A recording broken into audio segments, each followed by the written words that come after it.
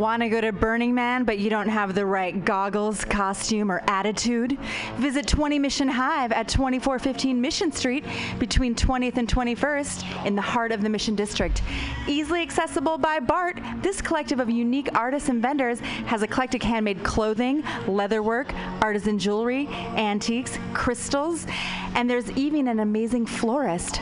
Whisper pirate ship to your 20 Mission Hive vendor for a special 10% discount on the coolest, most original items in San Francisco. That's 20 Mission Hive with 8 vendors, and like them on Facebook at 20 Mission Hive. 20 Mission Hive for awesome events and updates.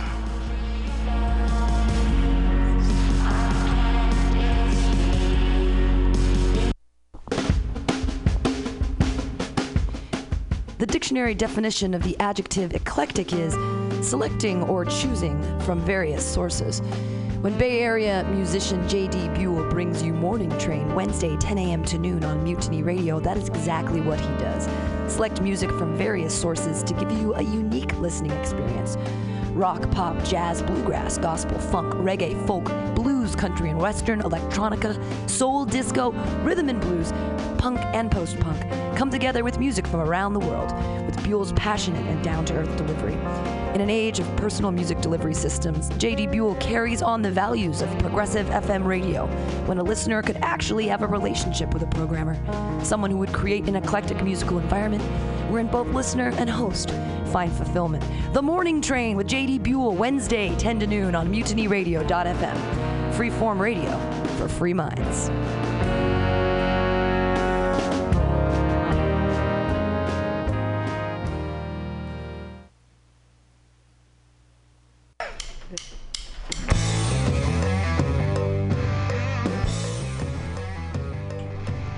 Do you need an awesome and underground space for an event? Look no further than MutinyRadio.fm. Our 30-seat flexible space can accommodate your acoustic band, birthday party, comedy show, dance party, karaoke super fun, theater event, fundraiser. If you think it, we can do it. You run the door and promotion, we run the sound.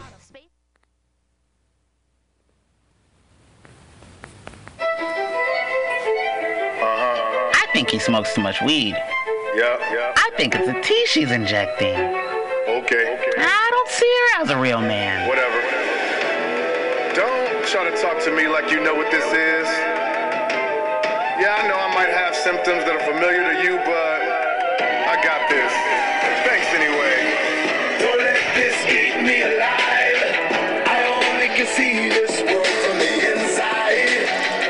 And I'm holding it inside. I can cut you back and let it go. And nothing's making sense.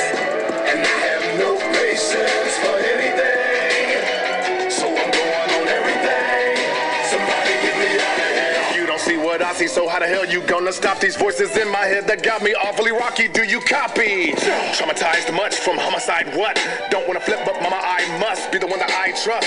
I ain't got no friend, I ain't got no grin, but I'm macho when I lock load and I block foes in. When I stop souls in a rock hold, I'ma drop those sins. In a box so slim, inside of my knot grows grim. My hurt, it goes deep, I serve and go weep. A vertical leap when you're alerting your sleep. Was a word of a treatment, somebody murdered more peace. Inside of my third, it's so bleak, done so much dirt, I grow leaf to cheat. Don't let this eat me alive. I only can see this world from the inside.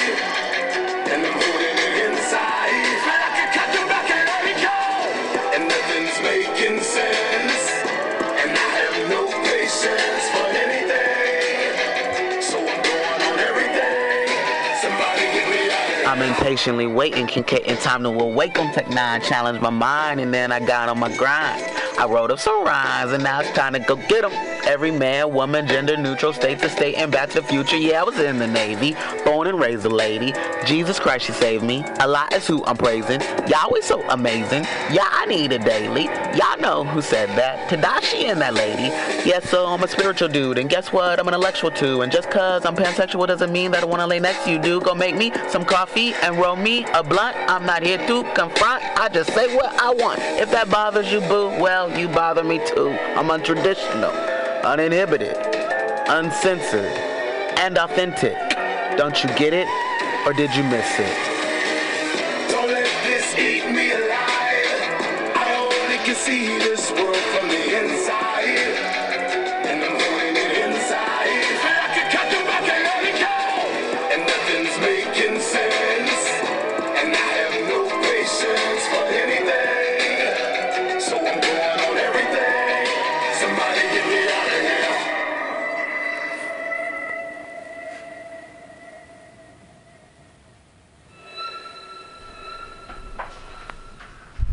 And welcome to the Weekly Review. It's Roman. It's August 26, 2016. Open up the show with a song by Terrence Miller called PTSD, and it's a great song, and I may even play it again on the show because I like it that much. So I'm grateful to be playing some new music from some independent artists out there. I'm getting myself settled a little bit. Got a flat tire this morning on the way. Still made it in time, which is nice. It's kind of I look for the meaning in almost everything, for better or for worse, and it's interesting to see, what does this represent? And, of course, a flat tire can represent many things. It's something I'm used to getting. I don't get them too often, but as a bicyclist, it happens from time to time. And not that it's ever a good time to get a flat tire, but it's on the way to the show. And, the days when I kind of don't leave much time, that's how it kind of works out. But I got here okay, and that's the moral of the story. There's more to that, and I'm sure as I wake up and wake myself up a little bit more, I'll get more into that. It's been an interesting week. There's just a lot of stupid shit happening, which is how I start the show pretty much every week. And I don't want to say excuse my language because I feel like there's a lot of righteous anger there, and perhaps that's where it comes out. And I think if one reads the news, and every day there's something happening, and there's a lot of themes on this show. It's a news program. I've been doing this for almost 3 years now, and one of the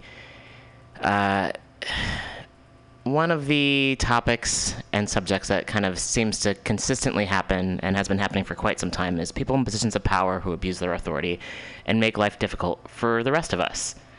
And we'll see that in a lot of stories where people are just kind of speaking up and not even trying, but doing, actually protesting what's happening. So, for instance, I went to a couple of actions on Wednesday.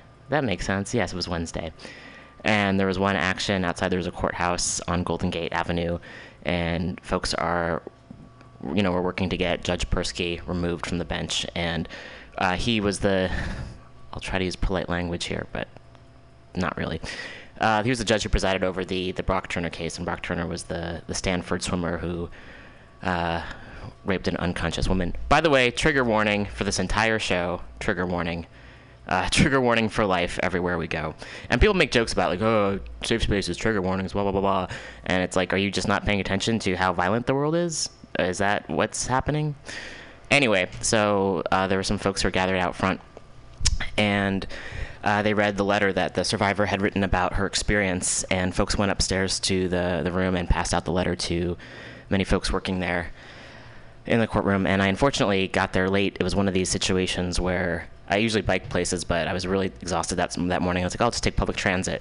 And I'm a big proponent of public transit. And I just missed the Muni. I was like, all right, that's fine. I'll get on the next one. The next one was late. And then it stopped at one of the stops. Like, this is going to be the last stop. So I had to go underground, go to a different train, and that one didn't. Long story short, I got there after a lot of things had happened. And I was speaking to a couple of friends were there, and one friend mentioned that, initially, thankfully there was some news crews who were there who actually were covering what was happening, and which is good because a lot of the time these important things happen, and it's up to the individuals to report it, to say what's actually happening. And there also were a lot of police officers there. Now, if you know me, if you listen to the show, and or if you talk to me in person, I don't have a strong feeling of love towards law enforcement. I have a strong feeling of love towards many humans, animals, the earth. I'm a very compassionate person, almost to a fault, I think. I do have a lot of anger and distrust towards law enforcement in general. So, there also happened to be someone there who was this guy in a suit. I'm also not a huge fan of in general, who was there, who was defending the judge and the women who were there like really kind of gave it to him and were very like truthful and honest and kind of talked him out of whatever kind of nonsense he was speaking of. And I think of if I were there, if I had made the first train, or it's like Sliding Doors Part 2, but not really. Maybe they even made a Sliding Doors Part 2, referencing that movie. But it's like, what if I had been there? What if I had made it in time to see this? And there wasn't quite an altercation. However, one of my friends who was there was talking about the experience with the police and how there was one cop in particular who was being a dickhead, and I don't respond well to that. And I feel like I handle myself very well a lot of the time. I have a lot of anger, and not to say that someone who reacts isn't handling themselves well, because situations of injustice I think sometimes require us to respond, however that may be, and I think that's very valid. For my own sake, sometimes I let the anger kind of maybe get the best of me. And in some situations, that might not be the safest or wisest choice. So, all things considered, perhaps it was for the best that I was a little bit late, because I could very much see myself getting very agitated at certain men in positions of power who are continuing on with the status quo and furthering this kind of oppressive way of being and way of treating people. And when it's in part of the judicial system, justice in quotation marks. I was interviewed for someone from KPFA was talking, wanted to ask us some questions, and I was like happy to respond. And part of my reasoning is just this: I have to say the justice system, justice in quotation marks, because we keep on hearing so many examples of how the justice system fails people, and quite often it ends up blaming victims and survivors. It ends up punishing people who it should be protecting. Sound familiar? So, a friend of mine actually emailed me the story today about how now the judge is not going to be presiding over criminal cases. So there is some positive things happening. When folks speak out and take action, it will hopefully move things in a better direction. And that's something else I found on the show too. I do like to have positive news stories, and more often than not, I found that these positive news stories are more often preventing something bad from happening. Like there's a terrible reprehensive bill that's going to be passed and people don't vote on it, or, it's not passed. And, or cannabis is, decriminalized or legalized somewhere. And it's like, wait, why was it criminalized in the first place? But we know because it's to, lock people up, and because other industries can profit off keeping it illegal. We know this. However, that's the common thread. Speaking of which, the Common Thread Collective today at Mutiny Radio from 3 to 6 p.m. This idea is that so often the positive things that make me happy or make the news happy, are just when people prevent something bad from happening. And then that leads me to the second event I went to on Wednesday, which was there's a huge demonstration outside the federal building on Mission and 7th. And thankfully that one I got to early, which was great, and got to help set up, and it felt really good to be there in support of everyone, the speakers and the organizers. And it was calling attention to, I think a lot of folks are aware, but not everyone is aware, and the media hasn't totally been covering it very much, surprise, surprise. And that's they're building a pipeline. I think it's about 45% done, and it's going through North Dakota, South Dakota, and it's right along the Missouri River. And that's a terrible idea, because we know that pipelines leak, fracking's bad. There's just a lot of there's so many environmental reasons and also social reasons not to support the pipeline. And so many indigenous folks have been out there, and the Sioux have been out there, and people have been out there protesting, not even protesting, but they've said protecting the water. And so then cops have been sent out there, because cops protect the rich and the wealthy and business interests. And some people have been arrested, and they've also, apparently the cops, the police, they've called the FBI, and there's been a lot of suppression. They've been cutting off water supplies for the folks who are out there protecting their land, protecting the earth for everybody. So that was something else that happened. And the event, though, was very, it was really beautiful, and seeing so many people kind of come together, and so many really great speakers and healers, and just recognizing that, yes, we have to protect the earth. And I'll also be reading a few ways that folks, if you can't go and help out directly, there's a legal defense fund, and a few other ways you can contribute online. And also just by sharing the information with people helps a lot too, just getting it into conversation. I feel like that's another really important. There's a lot of ways to help. There's a lot of ways to protest. There's a lot of ways to change the world, and that's really fortunate. because even if you can't be there in person, you can still start the conversation. You can, if you have capital, you can donate capital to the folks who are there. There's a lot of different ways. There's a lot of different ways to help. So we'll be talking about that a little bit later. The guest on the show today will be Charlie Toledo. Very much looking forward, to talking with Charlie. I met Charlie when she was on Val's show, and that's coming up next. That's Women's Magazine with Global Val, and that is on from 2 to 3 p.m. So Charlie is with the Susquehanna Intertribal Council, and very much looking forward to talking with her. And yeah, after we speak with Charlie, then we will go into some more news stories. But definitely wanted to start off the show with, just talking about the week and the year as it's been. It's been 2016 so far. Folks feel like it's been pretty heavy. There's been a lot of comparisons to 1968. I was not around for that year, but just the intensity of it, and perhaps, I do think the intensity has always been there, and now things are kind of really coming to a head with a lot of truths being revealed. And also, the years when there's the presidential election, and I have a joke that's like, my birthday this year is on November 8th. Well, my birthday is always on the same day, but this year happens to be on election day. And I have a joke. It's like, my birthday is on every anarchist's least favorite holiday, election day. And that's kind of how I feel, where it's like so much attention put into something that many folks don't necessarily believe in. And that goes into another statistic that I had read, which was only 9% of the population in the last primary voted for Clinton or Trump, because a lot of folks are ineligible to vote, whether they be children or felons. And I even hate that word. It's like, ugh, like, why are you anyway? So there are those folks who are not able to vote, and then there are the folks who didn't vote for, who voted for other candidates that were not in the not in the Republican or Democrat, or in those parties, but not those two people. Then there are folks who voted for third party. There's just, long story short, the two folks who are there, supposed to represent the country, these two wealthy white folks, supposedly wealthy in some ways, are supposed to represent the country when in fact many folks don't necessarily support them. And I think that says a lot about the state of affairs, where we're putting so much energy into some folks that we don't necessarily believe in. And it's a lot of times like not people's first choices. And it's like, I don't want to be president, so I get that it's like not an easy job, but then why do we even have to have this as a job? And also the fact that the United States is so large, having one person, and I get that's more than one person who's like running things, but why do we need someone running things? Things are pretty messed up. Moving along, I don't mention Drumpf very much on this show, and I've been disgusted by him for a very, very, very long time, and also reading about what his father's done, just really terrible.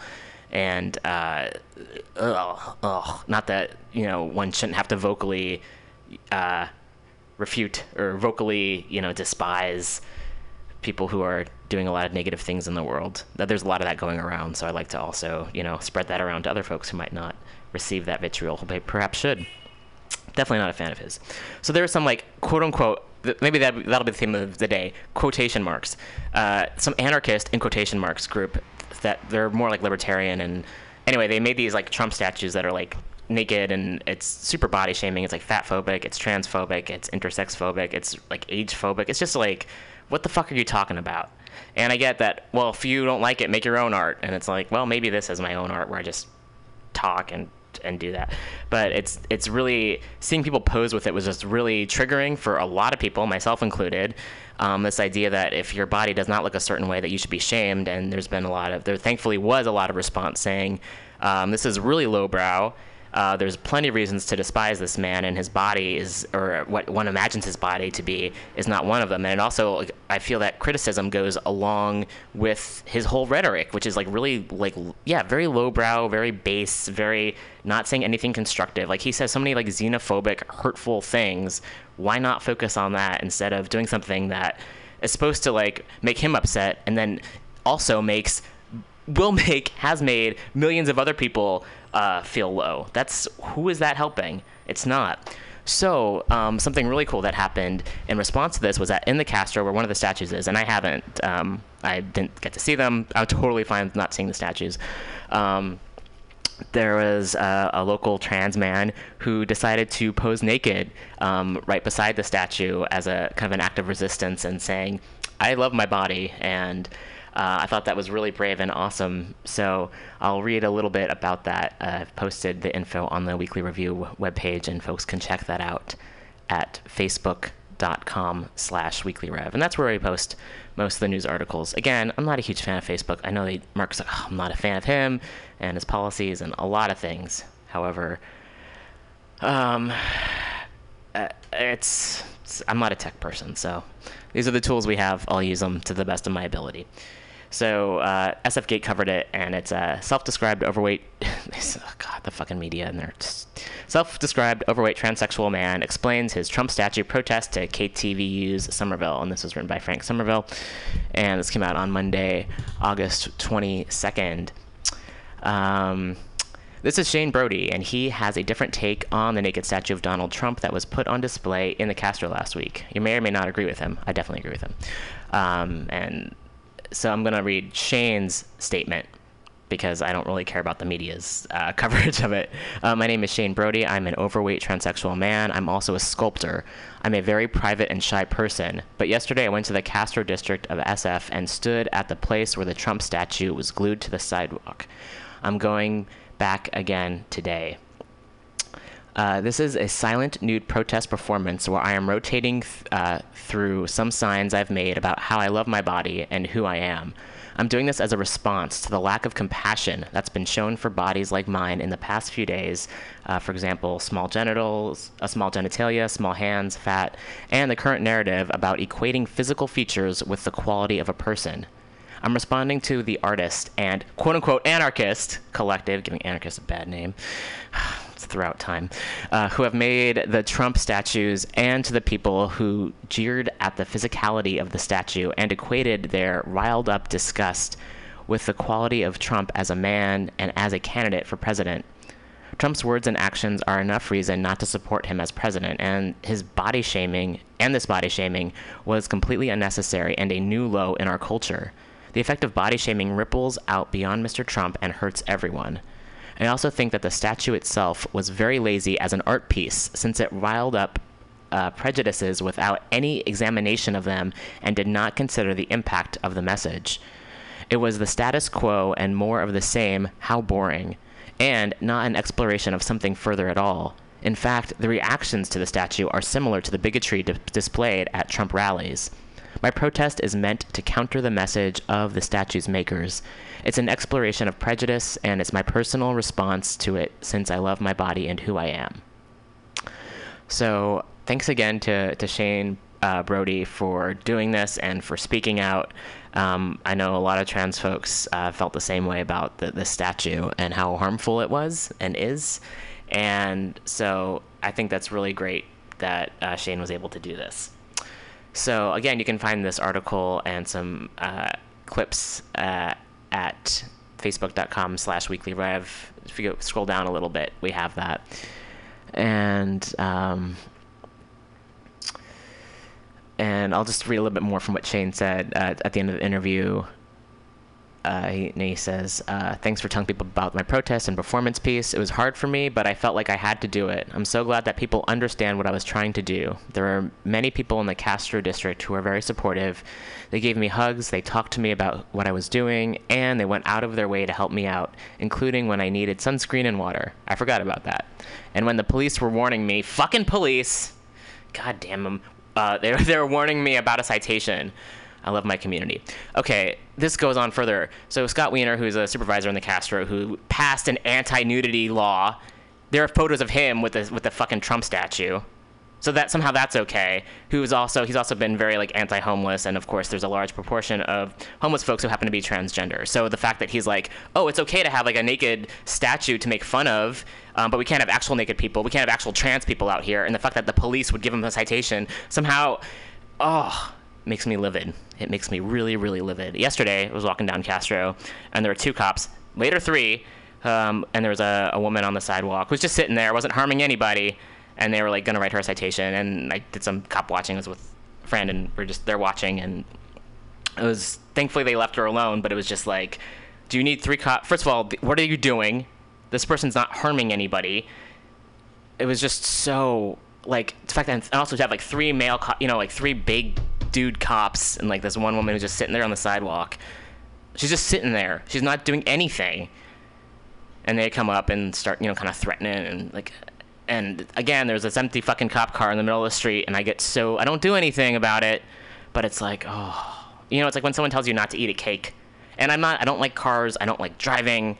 It's what it represents, really. It's like this kind of taken up space is an abuse of power, the idea that they are protecting and serving when they're doing the opposite, the idea that our tax dollars are going to this, to these people who, it makes me really upset. The positive thing is that they end up leaving her alone. They didn't write her a ticket. They didn't arrest her, so that was good.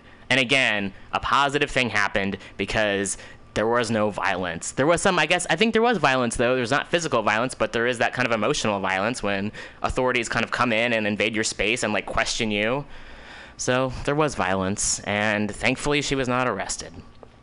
On that positive note, I'm going to play some music. We'll be back with Charlie Toledo in a little bit. And one of the themes of the day, we're talking about how important water is, and I realize that's kind of, that could mean a lot, because we all need water, and it's so silly that, we're in a drought, and there's not as much attention paid on, water conservation and all this. But I feel it's important to talk about it. So I typed in water into my iTunes, very lazy music searching, and so we'll be playing music with water in the title. And this is from Monica McIntyre called Trouble This Water.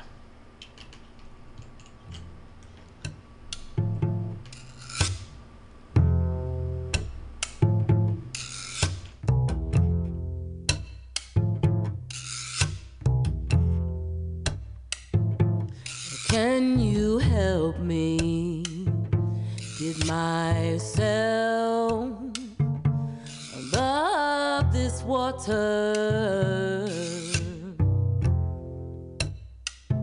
'Cause I am tired and so weak and so warm.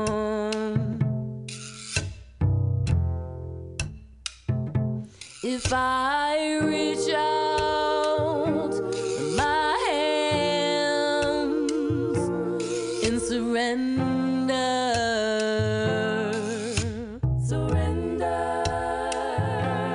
can you help to pull me ashore?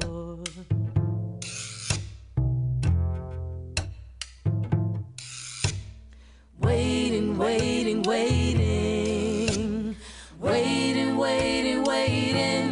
trouble this water.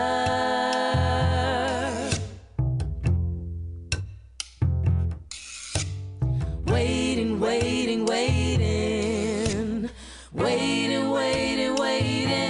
trouble this water.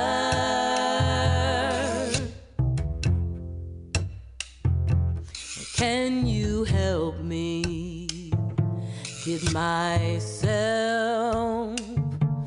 above this water? 'Cause I am tired and so weak and so worn.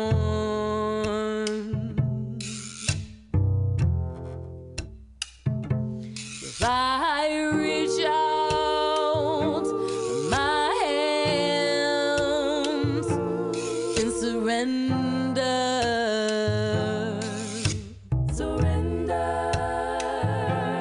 can you help to pull me ashore?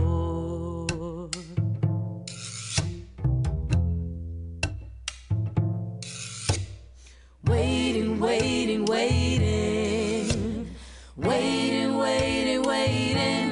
trouble this water.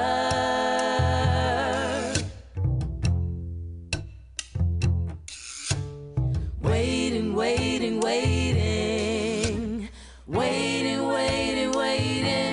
trouble this water.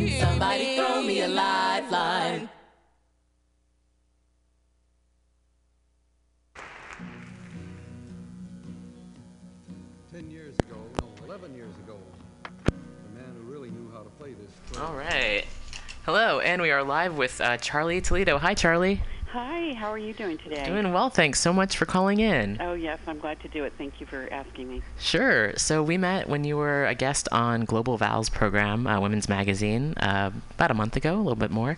And so I was hoping you could speak a little bit about the Sesquill Intertribal Council. Yes, that'd be great. So I'm the director of Sesquill Intertribal. It was founded it originated in 1972, which in Indian country, that was a really dangerous time because that was, if you remember, that was around the time Alcatraz was taken over there in San Francisco. Yeah. And Native people were sort of waking up from the horrible things that had occurred, especially here in California. And so what was happening locally in Napa at that same time, around 1972, was that a village site was being overturned, to put a freeway in. Ugh. And so the elder, Jim Big Bear King, who founded Sesquill Council, he went down and stood in front of the tractors and said, "You're going to have to shoot me if you want to keep going here." Wow.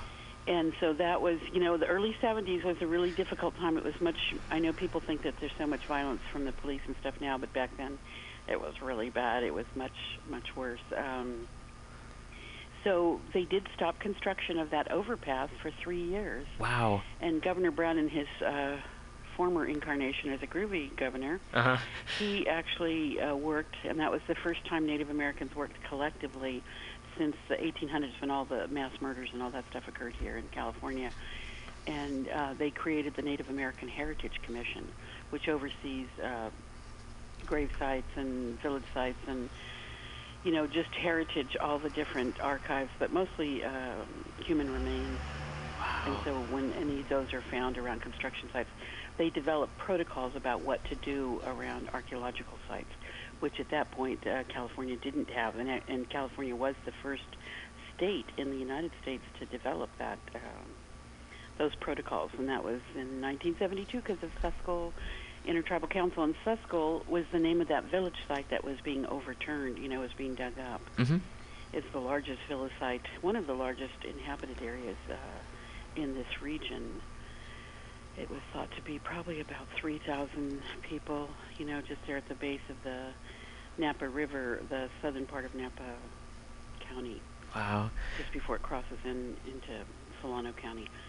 So that was where Sesquill got its name. It was a Patwin village named Sesquill, and so the organization took the name of the village that it was defending, or the remains of the village. And Jim Big Bear was really in the forefront of all of that activity. He was a Crow elder, but his family had come to California pre the European invasion of this region. Mm-hmm. So through him, we have the oral traditions of how that transition occurred and how violent it was and all that. His family had voluntarily migrated down into this region, and he said that they went over to San Francisco after settling in Napa for a while. They stayed in San Francisco for a little bit, but it was too damp there for them, so they came back and settled in Napa. And then we're here during all the transitional time that occurred, that really violent time at the end of the 1800s and the early 1900s in California. Yeah. Where people were just being mass murdered, and then the survivors of those really attempted genocides were rounded up and moved, and his family got moved over to the Sierra foothills.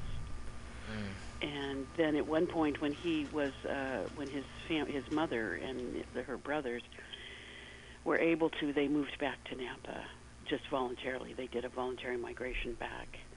Unfortunately, until it was actually in the 1970s when California people, because most people don't know this, but the tribes that were rounded up and relocated, which was every tribe in California went through that experience, to leave the reservation, they would be killed up until about 1950, 1960 in there.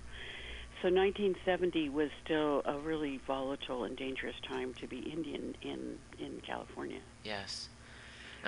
So by starting the organization, he said, if somebody didn't point a gun and threaten to shoot him at least once a week, he felt like he wasn't doing enough. Wow. And that's in the early 70s, and most people don't realize all that stuff because that, if it's not you, if you're not on that side of the gun, it was not, of course, being picked up by any media sources.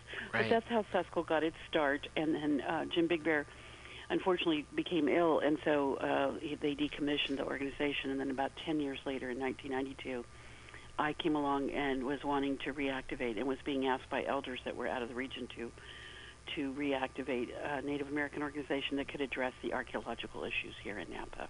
Because after the first Susquehanna, it was called at that time Susquehanna Indian Council, that when they decommissioned, there was nobody then locally addressing the archaeological issues. And Napa County, Napa Valley, the Napa River, is one of the oldest inhabited places in North America. And it was inhabited by a large population of Native people, over 40,000 people, who lived in permanent villages. So this area, but just like San Francisco and, Napa, Sonoma, Mendocino, San Francisco, Oakland, San Jose, all those places had huge Native populations, which unfortunately were nearly decimated in the mid to late 1800s. And then, all of those relocations and stuff were still going on as late as the 1930s, forced relocations. Yes. And the routine adoption of Indian babies away from their families was still happening as a routine procedure in the 1970s. Wow. And one of my friends who was a midwife, because I was a midwife when it was illegal. I've always been on the illegal side of things, but yes. Yes. That was in the early 1980s. It was still illegal, 3 felony offenses to assist a woman to deliver a baby at home in California. Jeez. And one of my friends, she became a certified midwife when it became legal. At one point, she relocated and went up to Alaska. And in Alaska, they were still doing that as late as 1988. If a Native woman came into the hospital and was routinely drug tested, any drugs at all of any kind in her blood system, the baby, the newborn, was immediately removed from the mother and transported down here to California to be put up for adoption. And that was still routine procedure in Alaska in the late 1980s. It's horrible. So she, as a midwife, then started documenting that and worked to change that. Yeah. And that was going on routinely in California up in the 1970s, and that's why the Native population overtook Alcatraz, because they were trying to get national and international attention to what was occurring in the United States against the indigenous population. Yes. That was kind of the first, what we say, how it's described as a flare that went up to the world to announce that indigenous people were still alive. Yes. Because a lot of people outside of the United States, and still to this day, it's still a prevalent problem that people talk about Native Americans in the past tense. And it's really difficult to find any current publications that refer to Native Americans in a present tense sense or refer to the villages, the permanent villages that they lived in. They always refer to their camps. Yes. They were camping. Yeah. Which, here in Napa, there's archaeological proof that the indigenous population was here for over 60,000 years. Wow. So. Yeah, it's always interesting to see how things are taught or not taught, and the brainwashing that happens in schools, even with the best of intentions, how history, there's such a skewed perspective that's passed on to generations, and then people don't actually question what they're taught. Right. Governor Brown is actually right now looking at a bill to make it a mandatory. They passed those laws before that it's supposed to be part of the curriculum, but for whatever reason it was never implemented. That the story that I'm telling you, a fraction of that story, because of course every county, every town, in every part of California has a similar story. Yes. What happened everywhere in California. All of the tribes, over the 300 tribes pre-European invasion, there was over 300 tribes in California. So every part of California was inhabited. And that's just not still not told. Right. And when I reorganized Susquehanna Council in 1992, which wasn't that long ago to me, of course, but now to your age group, it's a long time ago. But 1992, I still had a lot of death threats and had to deal with a lot of police harassment, phones being tapped, helicopters following me around when I was doing different things.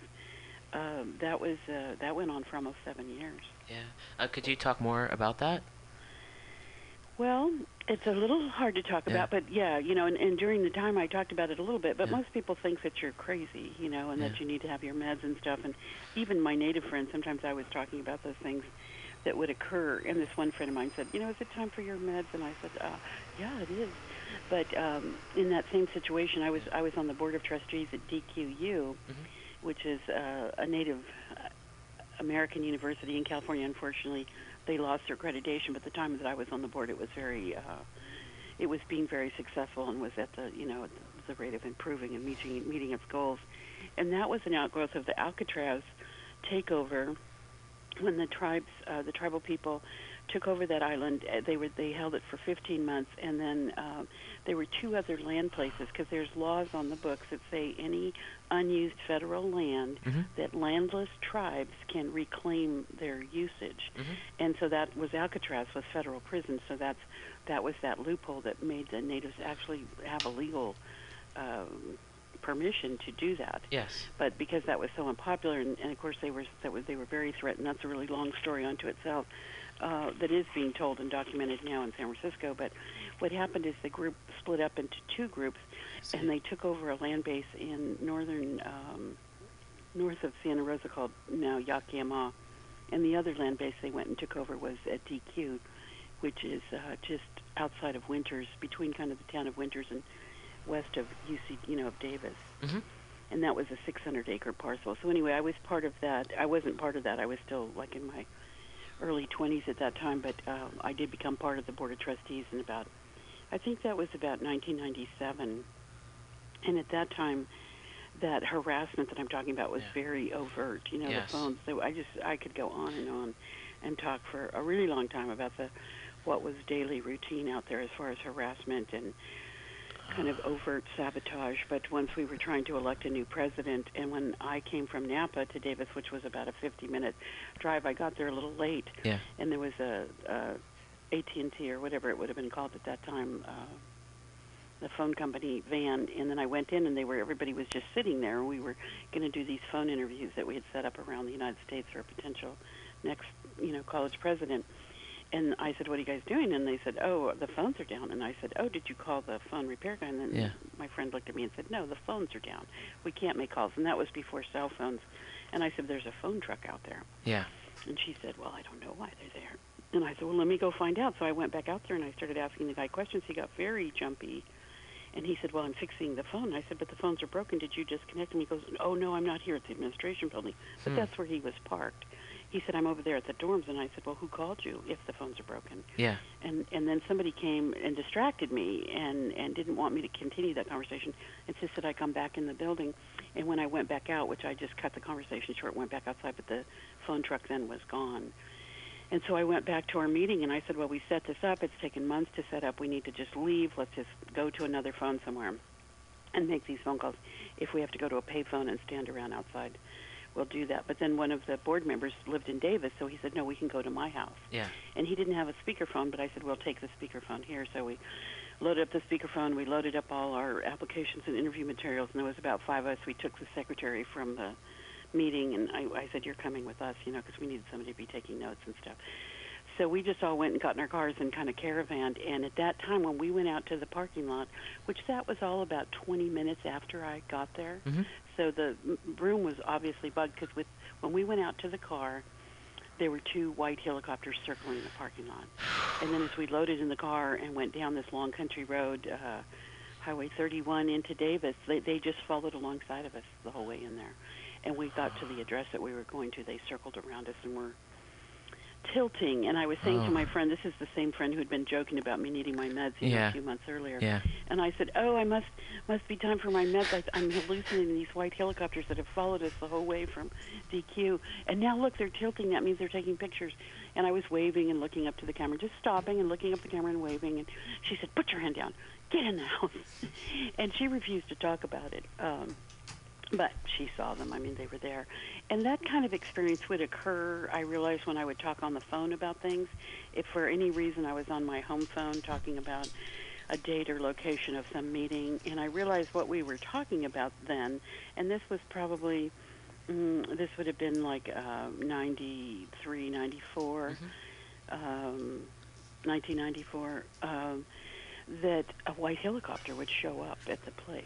And sometimes follow me to the location or near the location, and then if we were having a meeting outside, they would be circling above us. When we were doing like ceremony in my backyard in downtown Napa, I used to say all the time that we're the only ethnic group that if we're going to do religion, if we're going to practice our religion, we have to notify the police and the fire department. In order to have sweat lodges in my backyard, I was meeting, it's a long story about what happened there with the police and the fire department and all that, but I just did all those meetings. I kept going, and then our agreement was that I would phone both of those departments to let them know that we were having a ceremony, so that if any neighbors complained, they wouldn't send a fire engine out.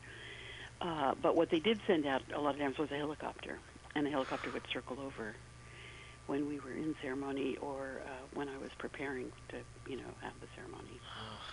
And that pretty much happened, I would say probably at least every other month for about 2 or 3 years. Jeez.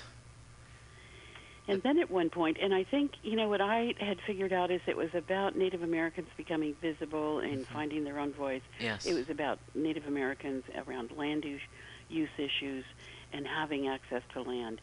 And what we did as an organization, because why we had reformed was to create a safe place where we could practice our religion and have ceremony.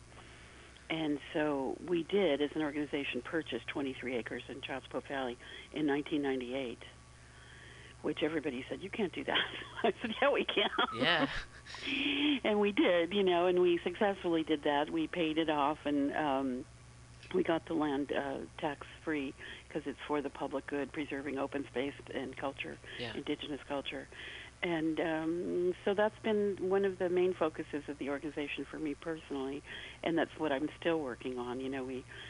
We've developed it, and we just finally got building permits, which was very expensive and took almost 3 years to do. But those permits were just finalized this last month, and so we're getting ready to, build out what we call the Fuscal House. And what that's going to be is a prototype for how to kind of live on the land in a way that is non-invasive. Mm-hmm. The materials for the building are all sustainable. They're BAMCore, this bamboo material. That's why the building permits took so long to get, because it's a newly patented building material that's renewable and sustainable with 3-year bamboo. It just looks like plywood, but it's actually made of bamboo. So all of the engineering tests, all of the stability tests that have been done on the walls and stuff, it is fire resistant, it's earthquake resistant. And like I said, it's a renewable, sustainable building, which grossly cuts down the use of trees in construction, and will do that. So what we wanted to do is develop a prototype of how to combine like modern, contemporary methods with traditional methods. Mm-hmm. The main thing is to have a place that we can do ceremony, but also to have kind of a teaching prototype for other communities or other just even individuals, peoples, or cities. And so that's what we're doing. And most of that is done through Facebook and social media and the internet. We don't really have people because it's a rural area that we don't want to impact with large numbers of people. But when that house is done, we will have it open, 2 or 3 times a year to the public for tours. But the rest of the time, it's pretty much we're going to be using it as an organization for kind of a teaching prototype is what we call it. Yeah. And then the other thing that I've been involved with that I was talking about the last time I was on your radio station was working with human rights, around human rights issues. Yes. And that's what Fuscal has done, that we actually in 1995 were in the International Beijing Conference for Women and signed, there was 1,000 other indigenous communities from around the world that we signed a petition to the UN to create some kind of permanent access for indigenous people, because and then that was accepted. It took almost 5 years to implement, and then another 5 years for it to get approved, and another 5 years for it to be implemented. So there are 2 permanent committees set up for indigenous people to have a venue to file complaints and stuff, and that never existed before the year 2000. Wow. That's relatively recent. And that's why now, as indigenous people globally, but especially here in the United States, I was part of the group that filed a human rights complaint in 1995 with the UN, and that was the first time a human rights complaint had ever been filed against the United States. Wow. I know. And that was, that started what we are now, which now there's all kinds of human rights complaints get filed almost monthly. Yeah. Mostly from the indigenous community, what's happening out in the Dakota with that trans pipeline. Yes. The Amnesty International's out there observing. They filed complaints immediately with the United Nations. And that's all stuff that nobody was even thinking about doing way back in the 90s. And so now it's become the norm, which for me is it's a very exciting time, and I'm glad to have been a part of that movement. Yes. And so I still mostly, I don't have a real interest in being in big cities like New York City, going to the United Nations or Geneva. But fortunately, people in the group that I'm a part of, Women's Intercultural Network, which has consultative status with the UN and is a partner group, we have consultative status through them. We can file complaints and reports with the UN really year-round. But at least once a year, there's a week that's focused on indigenous people's issues globally. Oh, okay. And that's turning into a bigger and bigger and bigger event. Yes. Hopefully, the intention has always been for indigenous people to have a permanent seat on the floor in the UN. Right. Which it's amazing that they don't, that they've never had that. Yeah. And that, to me, is a real tragedy, that the Vatican, which is really not a country, but it's a city, they have 2 votes on the floor. They have. And then the 80% of the population of the world, the indigenous people, have no voice and have not had a voice. Really, it was around 2005 that started to, and then Native people didn't really get it, especially in the United States. People didn't understand that interaction.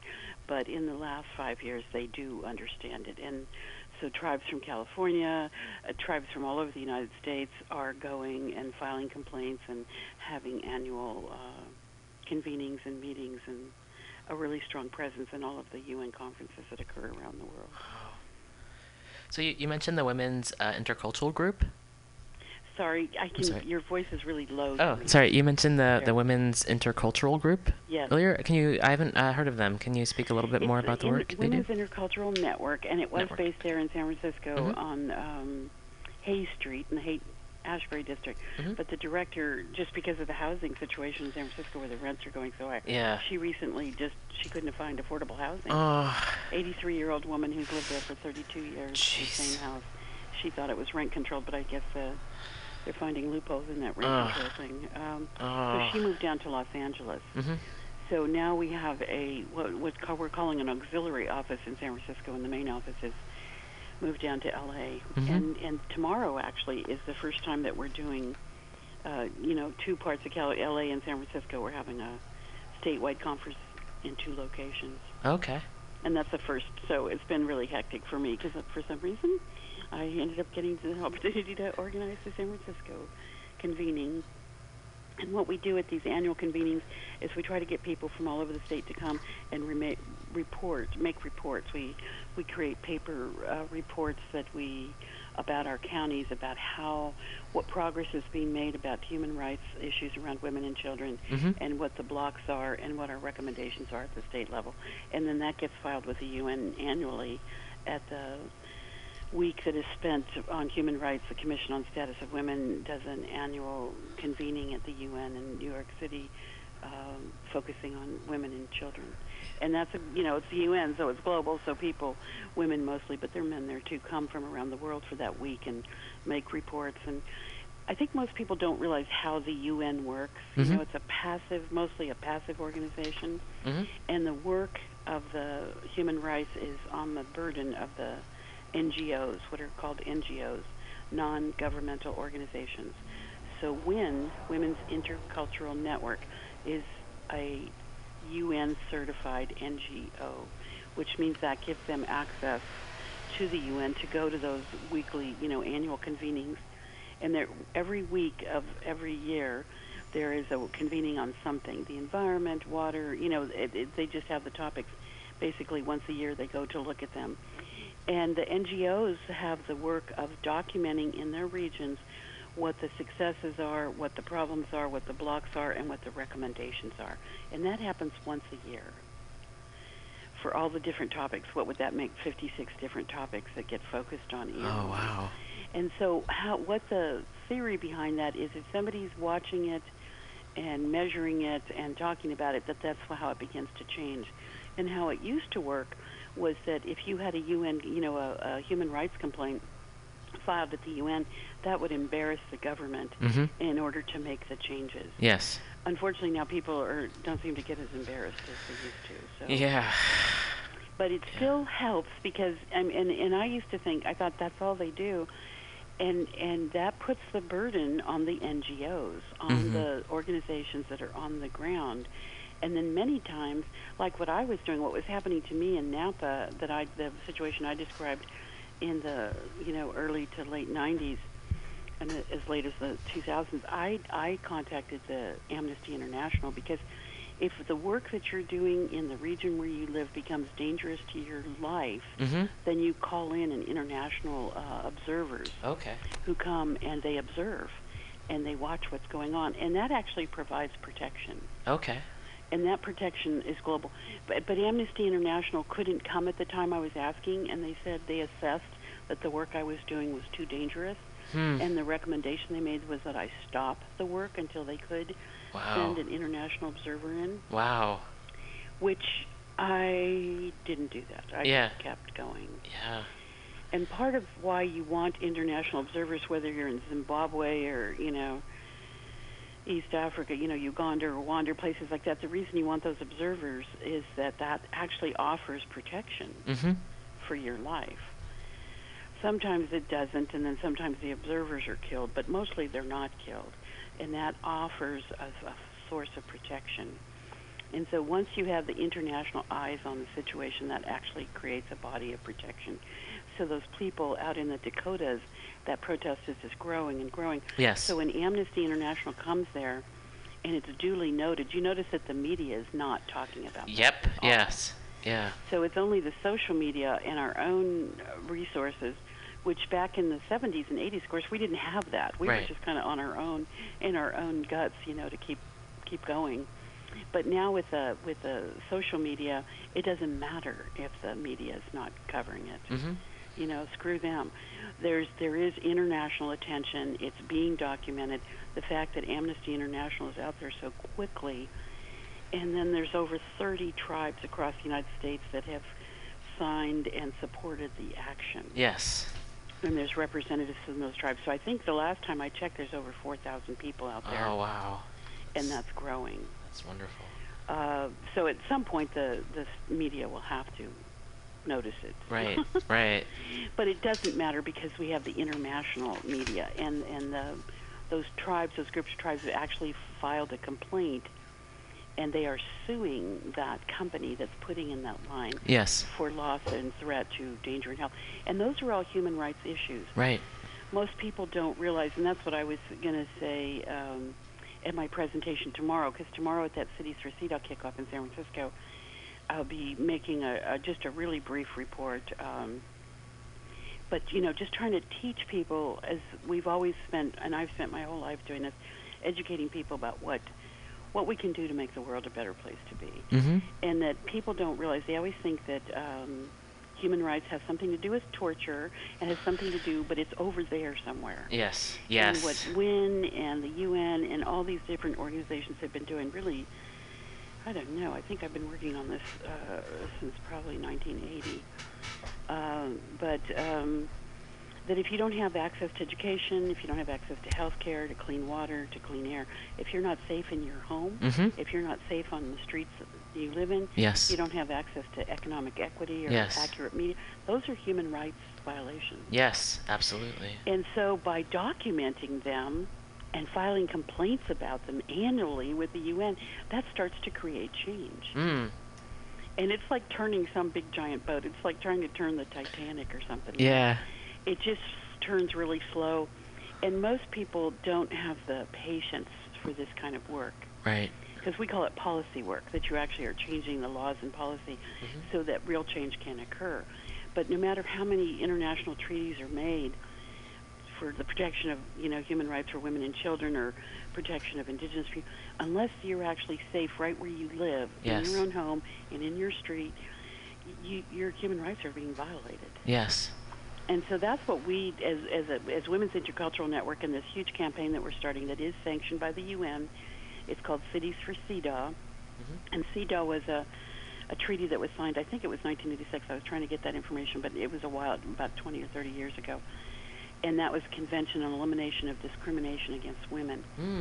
And the U.S. was one of the only countries that did not sign that treaty. And that does not surprise me in the least. I know. And then in 1995, that huge treaty, that conference that we went to in Beijing, there was another treaty that came out of that, reinforcing the CEDAW, saying we still need this to be signed. And then when we started this Cities for CEDAW campaign, and that was going to be a national campaign that was sanctioned by the UN, because we're still just trying to put pressure on the United States government to sign that treaty. But they are resisting it, whatever. It's been all this long time. Now it seems like it's been 40 years. And I've watched a lot of women who've been working on this since the 80s and the 60s, that most of them are dead, But like my friend who just left San Francisco, she's 83. So she has gone to every women's conference. She has devoted her life to this work. And then there's, what we really need is this next generation of 20, 30-somethings to wake up and work with us.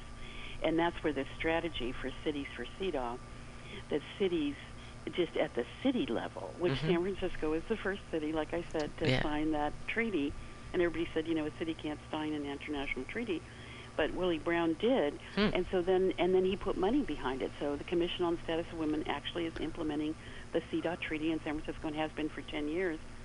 Well, it turned out because we're starting the Cities for CEDAW, this national campaign, for the first time ever, the United States got representation. Is this too complicated? Oh, no, please go ahead. Because I start going at it, and it's like, I love it. Another language. It's great. I'm trying to talk slow, but so for the first time ever, this last January, 2016.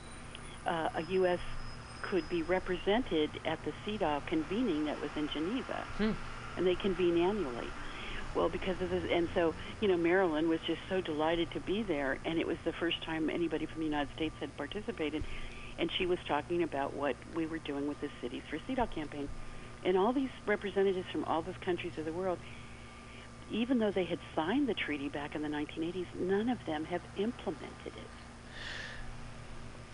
So this campaign is gone international, and it's the implementation of human rights for women and children, or the protection of human rights for women and children. And I always just ask the question, isn't it amazing that the world has such a resistance to protecting the health and safety of women and children? Yep.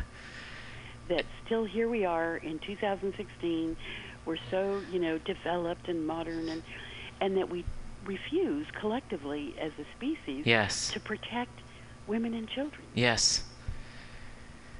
It's disgusting. It's and amazing. To me, I don't get disgusted because if I was disgusted, I couldn't do the work. Yeah. I just always get amazed. Yes. And I always think, wow.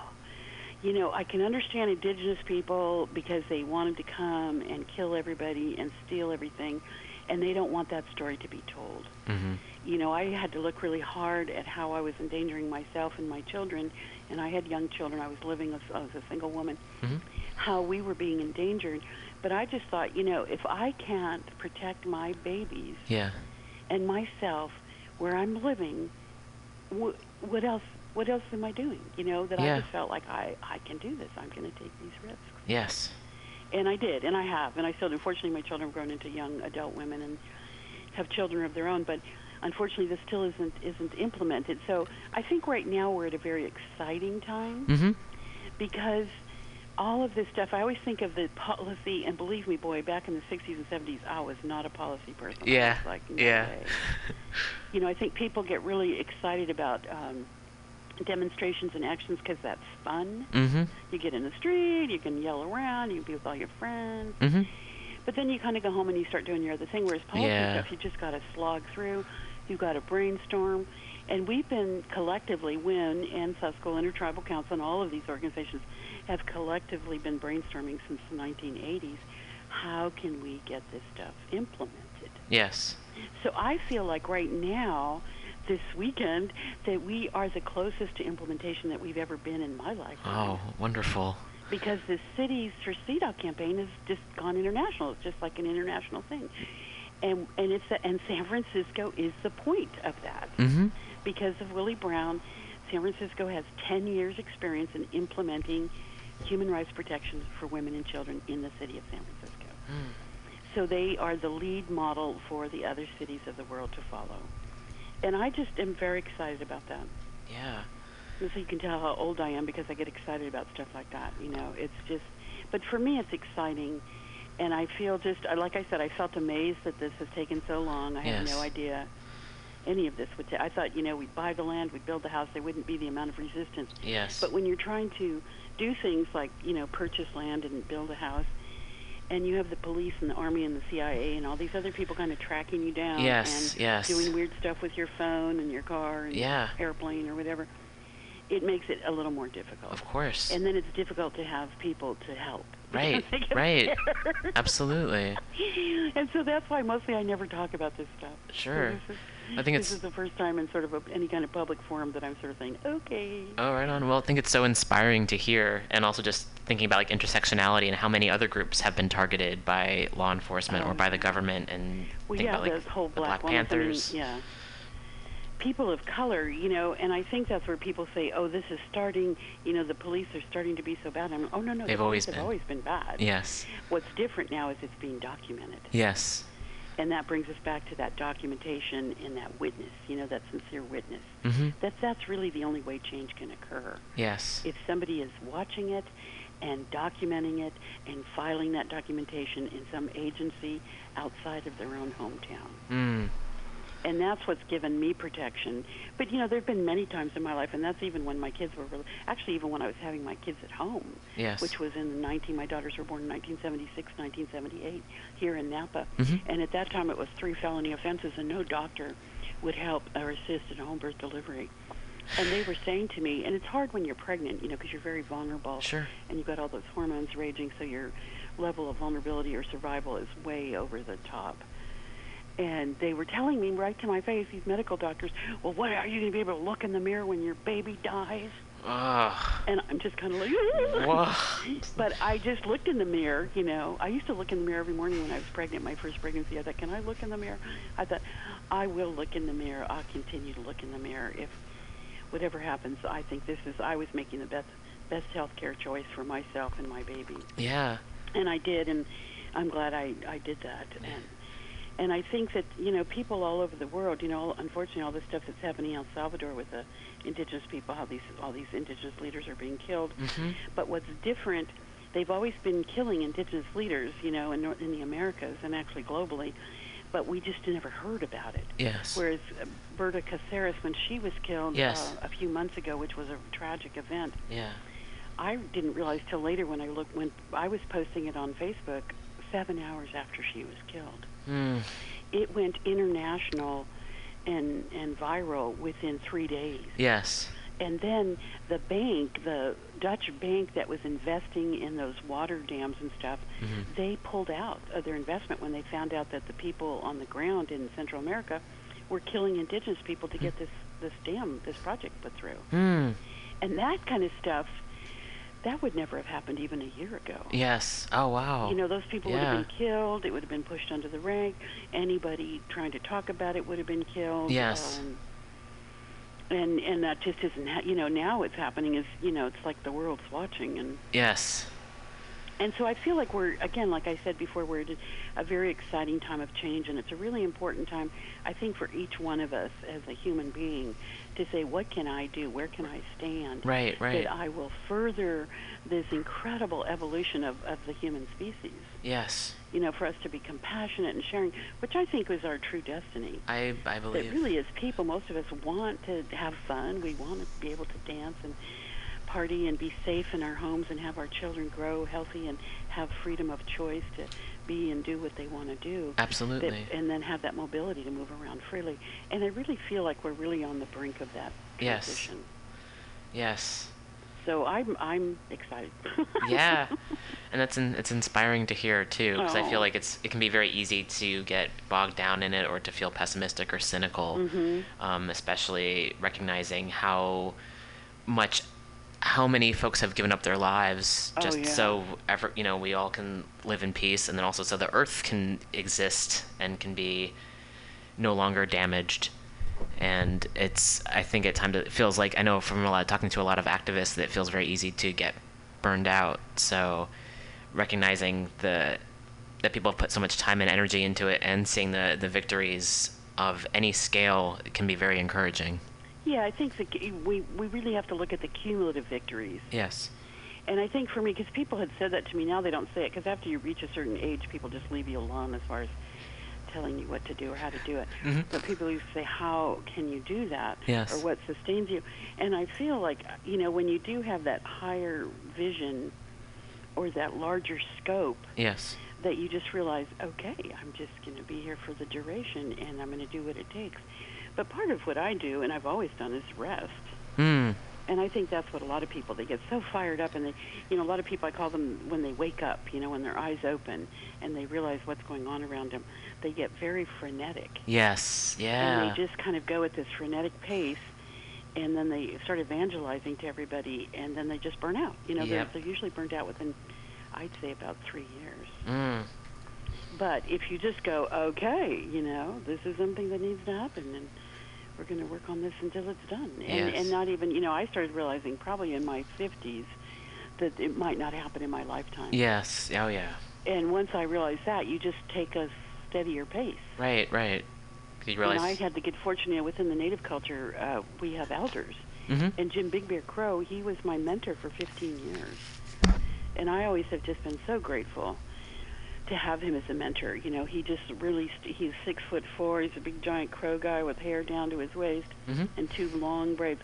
And he just stood beside me and behind me in so many really frightening times, Yes. And he would just always encourage me and say, oh, back in the 60s, or when we were back at DQ, or when we were trying to take those canoes out to Alcatraz, we have to paddle in the night with all this food and water, and, just that incredible resilience. Yes.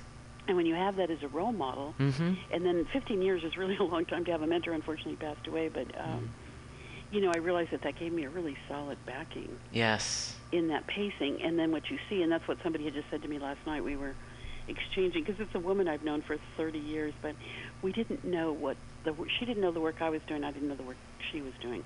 Because a lot of times in the Indian world, there's a lot of chaos, and so we get very busy, and she's somebody I've known on the powwow circuit, but it was just last night that we even found out, I found out what she's been doing in Sacramento at state levels for indigenous people, and she found out what I've been doing at international, and she said, wow, it's funny that our paths crossed. And I said, well, we've known each other, we just never had the opportunity to talk.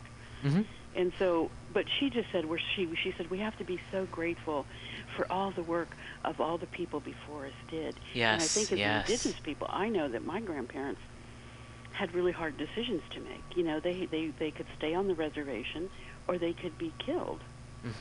And then if they snuck off or got off the reservation, there was reasons why they would pretend they weren't Indian, because they didn't want to be killed.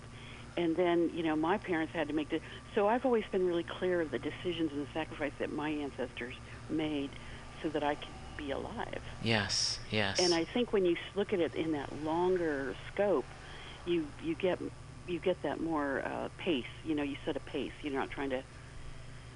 There's not a timeline. Yes. And I think that's when people get burnt out, because someplace in their mind, they've got that this is going to be done in 2 years. Someplace they're thinking that.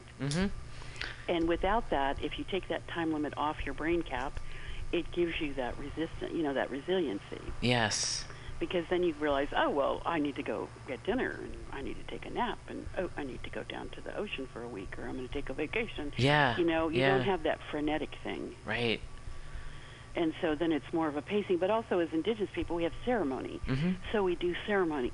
And through ceremony, we really connect at very visceral levels to the ancestors, to the past and the future. And I think that gives us that real deep sense of hope. Yes. That I don't see a lot of times in other, non-native people. Yes. They seem to fall into hopelessness really, really quickly. Yes.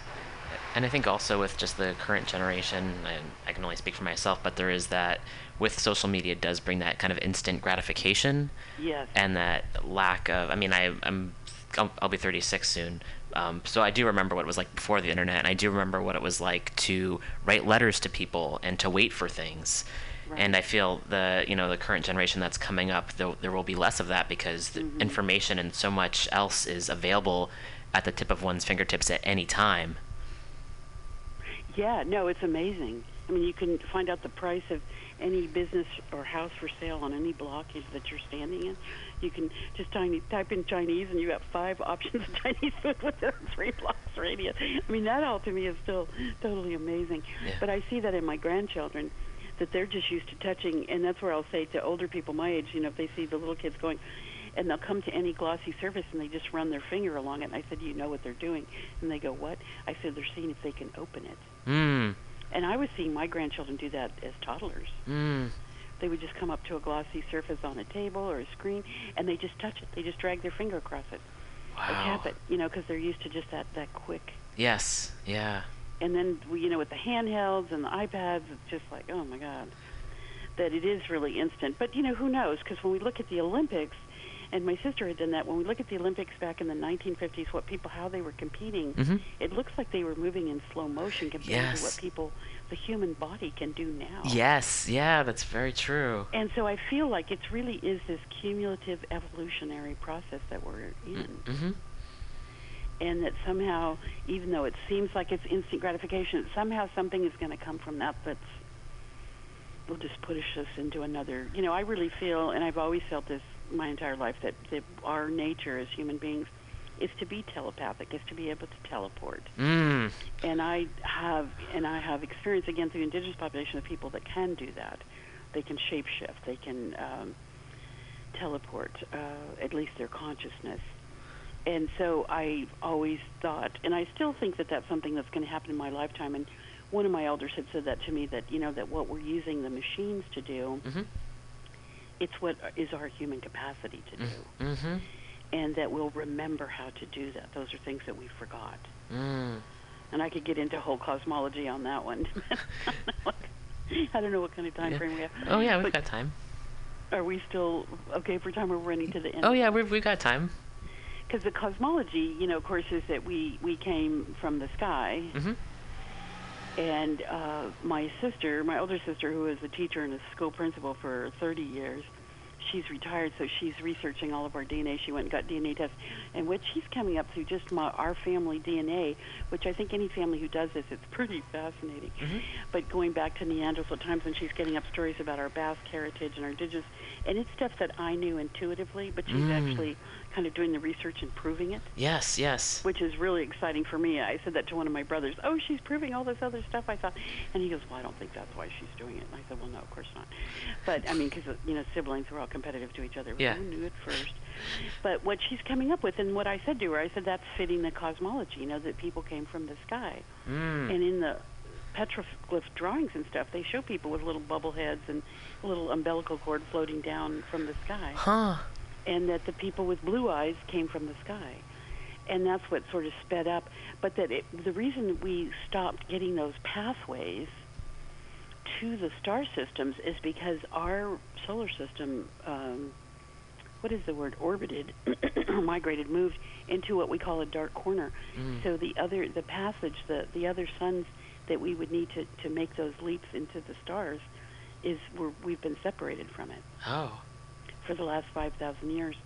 And the whole 2012 thing, and the condor and the eagle and all those stories of origin, it's about us getting back realigned as a solar system, our planet and our sun, with these other suns that actually become this kind of like frog leap. You know, like if you had stepping stones across water or something. Yes, yes. But if some of the stones were taken away, you couldn't make the leap. You couldn't leap across the waterway. Or Right. Whatever.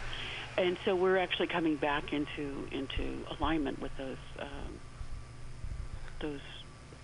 stones, those stars, those suns that help us as humans to go and teleport, you know, through the stars. Oh, wow. And so I think, you know, again, that part of our evolution is that, you know, what indigenous people say is we're not evolving. We de-evolved, and now we're reclaiming our right place. Yes. And as a species, how we were meant to be, and that we've been cut off and isolated, and that we're coming back into. And then part of that, the norm, just like with the iPhone, that you can access all that information in an instant. nobody needs to read or even retain information because you just Google everything. Yeah. Do coyotes attack humans? I was at a dinner one time arguing that coyotes can attack humans. Oh, no, somebody pulls out their iPhone. No, that's only happened, once every 20 years. And so there's that instant knowledge, but I think that we're just that we're only using 10% of our brain. Yes. And so what's that? And I was a meditation teacher for about 30 years, and that was one of my meditative cues was, scientists say we're only using 10% of the brain. What if we are using the whole brain? What is the other 90% of our brain doing? Yeah. Because I feel like we don't lose those links. We just lost awareness of it. And so now it's happening with all of the devices. How this one teacher friend of mine told me that that as humans, as the whole species, we're just remembering our capacity. Huh. So that, again, is another exciting thing. Wow. And she, because some of the cultures still shapeshift and all that. Yes. There's still a lot of indigenous people who still have that capacity. But it's not available anymore to the mass, to all of us. Mm-hmm. And that we did have access like that, and that we will regain that access. Oh, yeah. So I think, again, that's another exciting time. So all of everything that happens, I just think, well, here we go. Yeah. And that's a really, I like that way of looking at it, too. Just very open to it. Right. That's all we can be. Well, yeah, just, it's sort of that cliche of be all you can be. I always have said that. And anytime you say that, even to a child, we only use 10% of the brain, what's the other 90% doing? It always tricks, it's almost like tricking that switch open. Mm-hmm. Because people do start to say, what am I doing? Yeah. Oh, absolutely. And for me, I'm one of those people that has access to the other parts. I wouldn't say 100%, but certainly compared to people's 10%, I probably have maybe 30%. Mm-hmm. That I'm aware of all the other kind of beyond the third dimension realities of what's possible. Yeah. And that's where words, which sound very sci-fi, teleportation and telepathy and projection and shape-shifting, all that stuff. But there are people, and there always have been people still living in the third dimension who have that capacity. Yes. And they still do, There's just amazing stories that are real, and those are stories that aren't being told, and then you kind of think, to me, it's just like this, Dark Lord or something, however you're going to look at it in Star Wars analogies, that this dark energy or dense energy kind of covered the earth, and then it's up to us as individuals to free ourselves from that. Yes. And the way to do that, because what I understand, my understanding that I have of that, is that stuff, that dense, it feeds on anger and fear. Mm-hmm. And you look at our current election, think of how much of that has been generated. Oh. But to me, I think it's tricking people to being angry and afraid. Yeah, absolutely. And I think, don't get tricked. Yes. Stay calm. Yeah. And if we stay calm, that over thing, that density, has nothing to eat. Mm. And the only way that we can protect ourselves from it is to not feed it. Yes. Yeah. And so that means living a life without fear and anger, which is really hard. Yeah, it is. And I think a lot of the systems that are in place, as well as the media and the institutions that may or may not be we're a part of, kind of really contribute and thrive off that. And I think capitalism kind of thrives off that, the keeping people afraid of one another and keeping people in competition with one another. Yeah, and isolated. Yes. Oh, yeah. So isolated from one another. Yes. So that's why I love radio. I mean, and I resisted computers, and I was at, with WIN, I was at, so somebody told me one time, and this was probably 20 years ago, that he couldn't believe I stood in this group of professional women in Oakland and said, I will never get on a computer. I am just going to wait until you guys get up to speed. Yeah. And can be telepathic. And she said, I can't believe you said that. But then I did get on a computer, and I swore to God and everybody else I was never going to get on Facebook, and here I am just, I can hardly get off of it. But because it's our own media, mm-hmm. I feel like what Gutenberg said, the press will only be free when everybody has a printing press. Mm. And I thought when we got our little computers and we could print stuff that was our printing press, but really it's social media. Yeah. Because that is instantaneous. So that same instantaneous thing that can weaken us, it also can be our strength if we use it as a tool to keep hope and, joy and alive. Yeah. Rather than falling into fear and anger. Yes. So I think that's, it's and then it's more fun. Mm-hmm. Because I don't watch TV. I don't listen to the radio very much, so it's funny that I'm on the radio. But and people say, well, how do you get information? And because I've been in this alternative universe, really, since probably since about the mid-'60s. I think it was in 1965 I was in high school, and I stopped watching TV. Mm-hmm. And you realize just to not watch TV, it puts you in an alternate space. Oh, yeah. It's like you live in an alternate universe. Yes. And even now when people ask me, well, did you see the program? And I say, well, I don't watch TV. Yes, yes. And then they'll say, oh, you don't watch TV, that's right. But did you see they still want to talk about the program. Yeah. And it's like, and I just let them talk, and most of my friends, I actually don't have that many friends anymore. No, I still have friends, but not people that I talk to and visit on a regular basis. I sort of I'm more involved in activism, and so we're not talking about TV shows and stuff. Yeah. Even with the current election, people want to tell me stuff. I say, please don't tell me. It doesn't make me feel better to hear that. Mm-hmm. Mm-hmm. And then I say, oh, and then on Facebook or Twitter or any of those things, if I see certain references, I would just hide them. And it finally, after hiding all those election things, I'm not hearing anything about the current, campaign. Oh, nice. And then I'm just hearing about the stuff in South Dakota, and they need supplies, and we're organizing a truck from here to take supplies. Oh, yes. out there. And, yeah. And then that stay focused on what we can do. Yes. And then the cities for CDOT, that this is an international campaign. We're going to try to get every city in California is going to be part of my focus, but then hopefully that all the other cities will wake up and say, yeah, I want my city to be implementing this human rights protection for women and children. Yeah. Those are positive things that we can do. Or just having a garden and growing your own vegetables and flowers and, spending time with hummingbirds and lizards and stuff. Yeah. So you mentioned that there's a truck heading out to North and South Dakota. I'll be talking a little bit more about later on in the program about ways folks can support, but I hadn't heard about the truck. So do you mind sharing some of that information? We're not putting it on public media, but you could private message me on Facebook, and I can send you, because there's people from the Bay Area that are going to be out. I don't know if you knew there was just, I think it was yesterday. Oh, on Wednesday. Yes, I was there. There was a rally right there in San Francisco. Yeah, it was great. In the Oakland Friendship House in Oakland, they actually have vehicles and things that they're, but we have one also from Napa. But I think they're in the Bay Area that there's going to be, I would try to get somebody from the Oakland Friendship House, because I think what's going to happen is people will just start sending trucks, because, for those of us who've been in similar movements, we're hoping that it's going to be a long haul and that the support there's going to grow. Yes. And then what they need is the support of materials, food and tents and water, tarps and toilet paper and whatever like that. Yeah. They actually posted a list of what they need. Okay. And that's on my Facebook page. Okay. Charlie Toledo or Susco Council.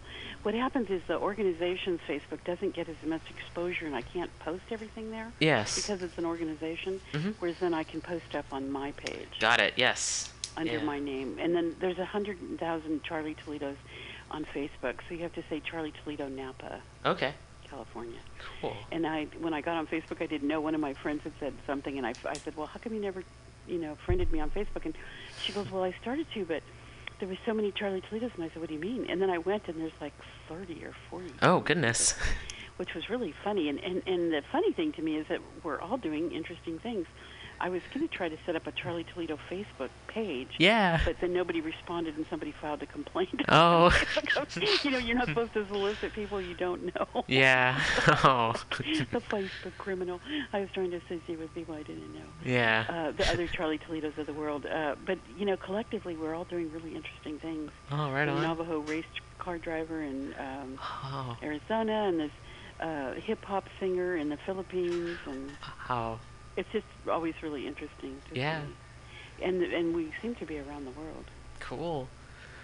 Awesome. That's exciting for me. Yeah. Well, awesome. My doppelgangers. Yeah. So I love talking to you again. Yeah. I don't know if we're at the time. I sort of can see the clock, but I'll let you tell me. Because I could keep talking. I think the important thing, if anybody is available in San Francisco, we're having the Cities for CDOT kickoff tomorrow at the African Arts and Cultural Center, and people can come to the door and join. There is a cost, but nobody will be turned away if they don't have money. any donation will be accepted. But that's going to be from 4 to 7 at the African American Art and Cultural Complex. Okay, and that's on Fulton Street, correct? Yeah, that's Okay. 762 Fulton Street. Okay, wonderful. And so it'd be great to have anybody show up, and of course we do need the support of men and women. Yes. But even if you can't come, you can tap into that website, the women'sintercultural.org or win.org or CEDA is actually a whole, there's a Cities for CEDA blog that is set up specific to, there's a toolkit of what you would do if you wanted to get your city to implement human rights protection for women and children. Oh, right on. And so that's all. So even if you can't come tomorrow, you can go to the, find that on Google that. Or go to my Facebook page again also. And then Susquehanna Intertribal Council is also a web, .org. And we're doing all the work that we're doing that I described. And we need support of a lot of people because there's no money at the state level right now for construction. So we're just looking for donations of individuals to help us, to construct that BAMCOR house that I was talking about earlier. Cool. That I think will be a prototype for how construction is done everywhere. Yeah. So if you want any of those informations, you can Google, me or Facebook, Charlie Toledo, or Susquehanna Tribal Council, Women's Intercultural Network. Sometimes you can just Google in CEDAW, CEDAW, and you get a lot of historical information about that. But really, what's exciting now is the Cities for CEDAW campaign, and that's going to be a toolkit because really, it's not organized. It just means that you would go to your city council, your county supervisors, and request that they implement this. Just like this one gal, Krishante Damaraj, she went to Willie Brown and he signed the treaty. And once he signed it, he put it into implementation. And that has had a huge, small improvements in the city of San Francisco that people aren't even aware of are a direct outcome of that, him doing that. Yeah. Just the lower curbs. How they had the curbs with the bumps on them and Yes, stuff? yes. That's from the CEDAW thing. Oh, right on. Because it's women that are pushing strollers and women that are pushing wheelchairs that really need that lowered curb. And then that's a human rights thing because it's about mobility. Yeah, and accessibility. Accessibility, mobility, and safety. Yes. And so those lower curbs, and then they lowered the curbs, but then I didn't realize the reason we had curbs was so cars wouldn't drive over it. And then that's where they put the bumps, the yellow and the bumpy, so that if a car hits that area where they might go into the sidewalk, they are alerted. And that's all an out branch of CEDAW. Oh. So people don't realize how many little ways their life would improve by implementing this, again, in the community that they live in. Yes. And that's just a group of people or one person sitting down with the mayor or the city council and making a presentation and then starting to lobby for that to occur in their town. And then we have, because it's San Francisco, and there's actually other cities. Los Angeles just signed on. Santa Cruz, Berkeley, I think Oakland has signed on. This is more recent, just in the last year or two. And then Kansas City, there's cities across the United States. I think there's about 77 right now in the United States that are at some stage of implementing the human rights protection for women and children in their city. Wow. And so that's something that everybody can somehow get involved in and not be really at any risk or danger or comfort. Right on. People like their comfort. Yes, that's true. But I love what you guys are doing with Mutiny Radio, and I hope we can set up some kind of partnership here in Napa that we could be doing something similar to what you guys are doing. That would be wonderful. Because, again, it's like all of us having the printing press. Yes. So anytime that you want to bring me on air, I just set a time aside like I did today to talk with you. Sure. I love it. Yeah, it was great to hear from you, and I learned a lot, so thank you so much for sharing. Well, thank you. And so let's become friends on Facebook. Okay. Oh, yes. We will. Good. All right. Thanks again, Charlie. Oh, thank you. All right. Take care. Bye. So big thank you again to Charlie Toledo for calling in, and you can check out more information about the Susquehanna Intertribal Council if you go to susquehanacouncil.org, and that is suscolcouncil.org. We'll be playing a bit more music, and then we'll get back with a few more news stories, as well as additional ways you can help support the protectors of the water out in North and South Dakota. So here's some more music, and we'll be back in just a little bit.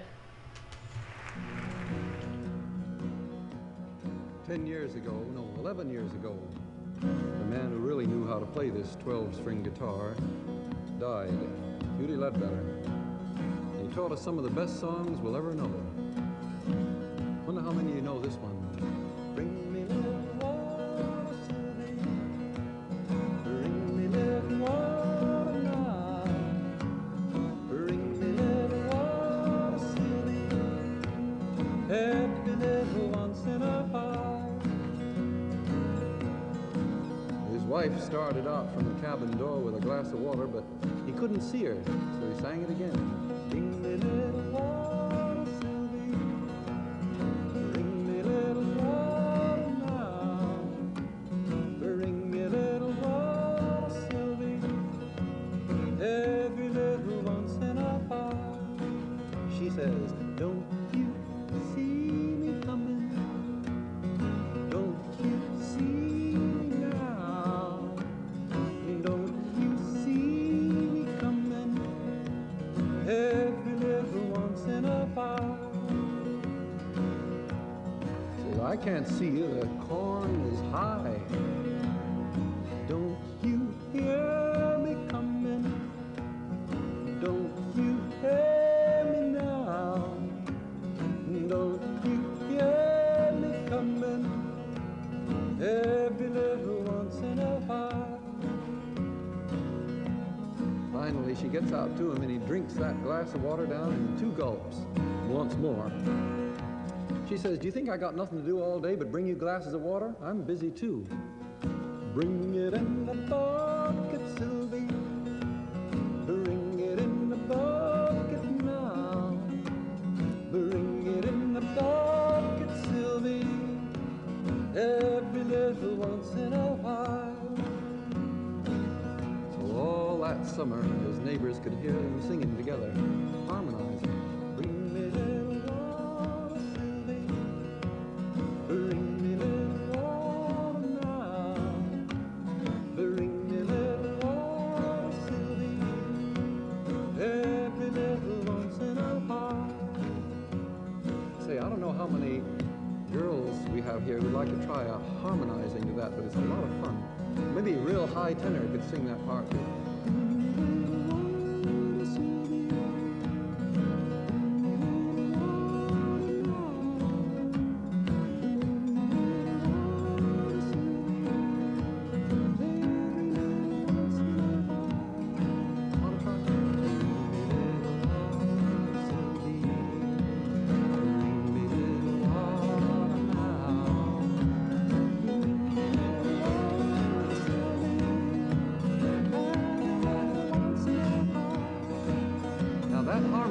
With the regular melody.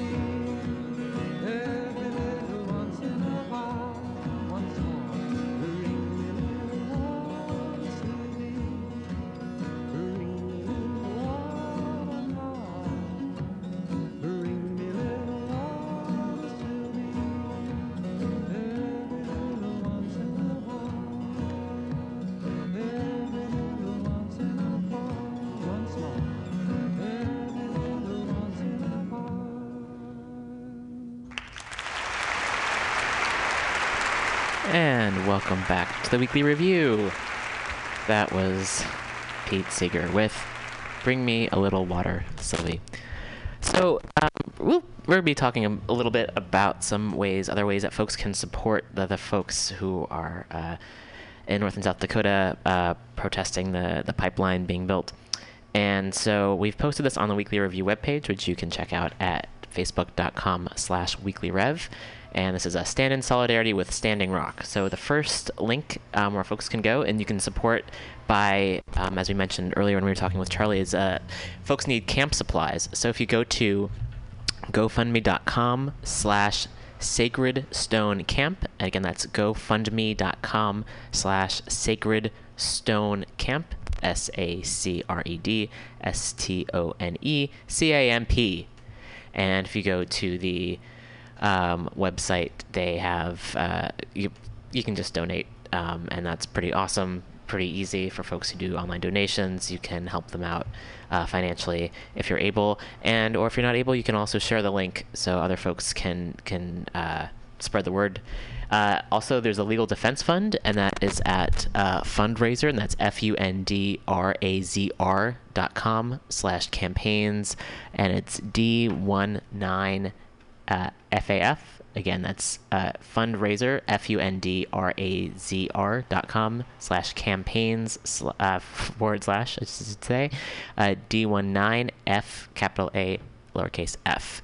And we've also posted this on the Facebook page, so you can go there directly, and you can help out with legal funds because, as we know, the folks have also been targeted by law enforcement. And then there's also the Standing Rock Sioux Tribe, and that's at standingrock.org, so you can find more information there as well. If you feel like tweeting, if tweeting's your thing, and you want to just forward these links and spread the information to your networks, you can do so. One hashtag is hashtag #NoDAPL SolidaritySF, which was for the action in San Francisco. You can also do hashtag #NoDAPL, which stands for the Dakota Access Pipeline. Or you can do hashtag love water, not oil, hashtag keep it in the ground. So there's several ways you can support. Again, spread the word. You can support by financially, many, many ways. So yeah, sending much love to all the folks out there and everyone doing their part to spread the word. So yeah, that's what we do here. That's one way of staying active, is to be aware of what's happening and to find ways that we can be helpful and to alert everyone, since the media doesn't seem to want to do that. But I guess we can be the media, and we can help.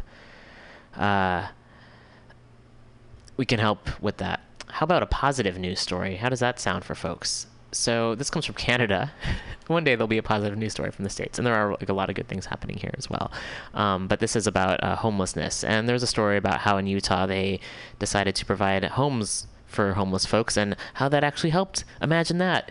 And this will be something similar. This is from Medicine Hat, Canada. So I've been playing the video. This was on Upworthy, and this came out in March, but I feel it's also just really important to reiterate how making sure people have their basic needs being met will help a lot, instead of people complaining about things. Just helping people on their with their basic needs. So I'll be playing this video, and there's subtitles as well. So for what's not, I'll be talking over it. That sound good? Okay. So we'll just get that started in one moment as I. All right, and here we go. So it says, this Canadian city has solved its homeless problem. And there's a view. Thanks to its Housing First plan, all 60,000 residents of Medicine Hat have a roof over their heads. In the old days, we would say to somebody, you want a place to live, you better get off the drugs, you better get off the alcohol, you better, this is the mayor of Medicine Hat, and then we'll talk talking. To you. But Housing First basically is the complete opposite of that and says, no, you housing first. It's exactly what it sounds like. The city found it was cheaper to build or provide housing for its homeless population. Housing someone can cost as little as $20,000, but someone living on the street can cost the city up to 5 times that. It also saves money in ER costs and other resources. First. So you can't, it's pretty hard to solve your problems, personal problems, when you're living under a park bench.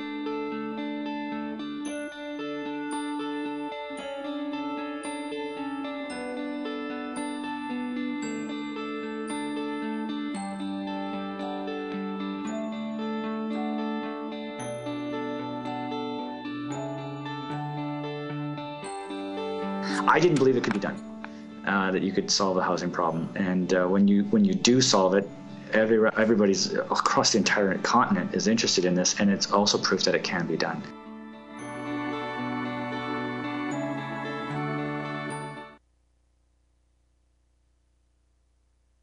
Okay, so that was a clip.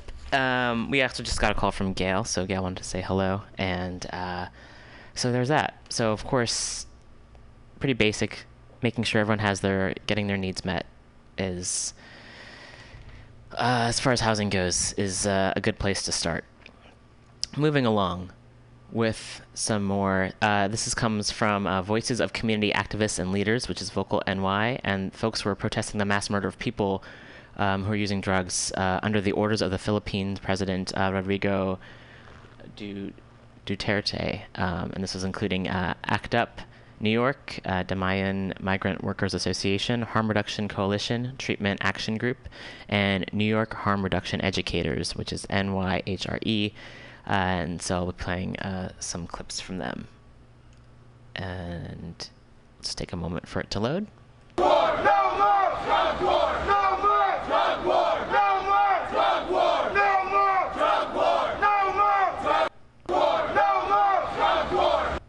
And there you have it. That's don't really need a commentary for that, but just great to share what's being folks coming together. Ramon Castillo, Herculano Kula, Zeboni, Abudzi Runas, Ramon Malalang, Herminio Feliciano, Adan King Gatula, Ramon Carlos Calderon, Hernan Aquino, Adonis Dale, Randolph Torres, Jeromina Diador, Adriana, Ramon Castillo. So as also from folks just talking about what's happening in the Philippines. So it's important to share that information as well. And we'll have more information as that's been. I feel like the news, it's, we hear certain things, and I recognize that this is like only, I guess, small percentage of what's happening in the world, but it's important just to speak about what's happening and the injustices that are happening all around the world. And it's really inspiring to see people taking action everywhere. San Francisco, the city that I currently live in, has become the first city to ban the sale of plastic bottles. This is from Health Nut News. I have never read this. Website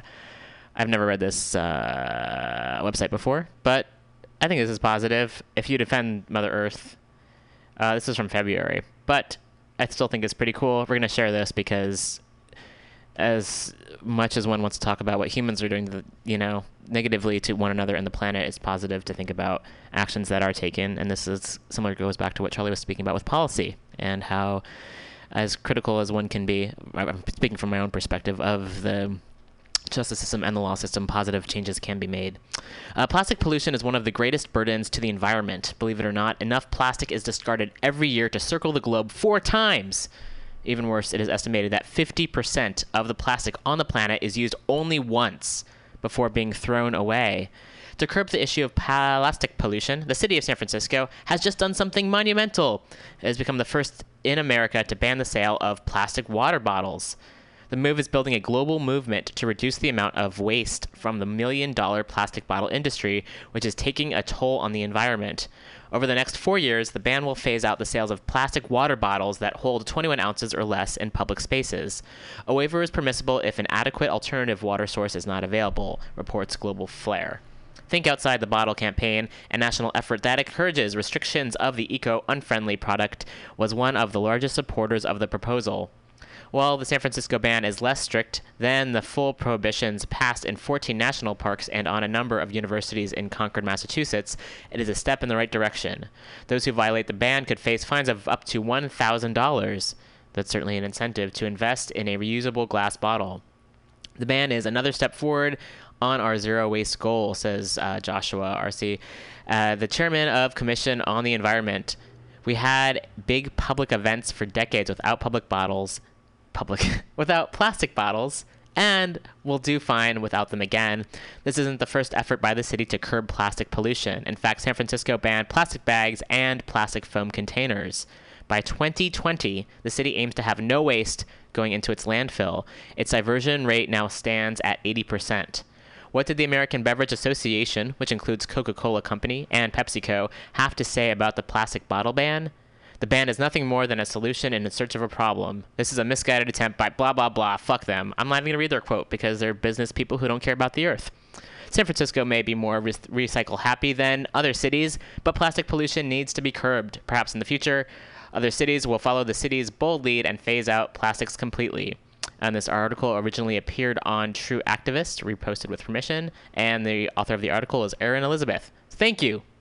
Thank you for writing this. Thank you for sharing this. And this came out earlier this year in February, and that's right on, doing something in the right direction. So we're running a little bit low on time. I'll just go over a few other news stories. And I do like ending on something positive like that, but that would be unfair to not mention some of the negative things and unjust things that are happening. So one thing that has been really negative, the New York City man who recorded Eric Garner's chokehold death takes a plea deal, and he's going to serve 4 years in prison, and you can find that article at theroot.com. So again, being the messenger and recording something violent and illegal from, recording that, one is still punished, and that just goes to show how desperate the quote-unquote justice system is for punishing people for wanting to hold people in power accountable. And I think that's really disgusting and unfortunate, and we need to find a way to remove that from happening, because how is it that this person is being punished when all he was doing was recording something and sharing it with people? He was standing up for justice, and he's being punished for it, and that's atrocious. So, and that's something that happens a lot. And I feel like we would live in a much different kind of society if the messengers weren't killed or weren't threatened, and whistleblowers were not threatened for speaking the truth. But that's how people in power stay in power, is by threatening people who tell the truth. So there's this is something else that I'm going to play. This is from July 20th, and this is talking about protests. And some folks ask, well, why protest? And as if to say that nothing important happens because of it. And this also goes back to what Charlie was talking about with the occupation of Alcatraz, and how a lot of it is to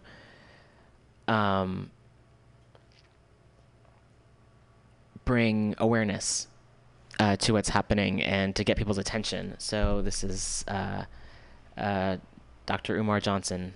Protest is the first stage of any political economic struggle.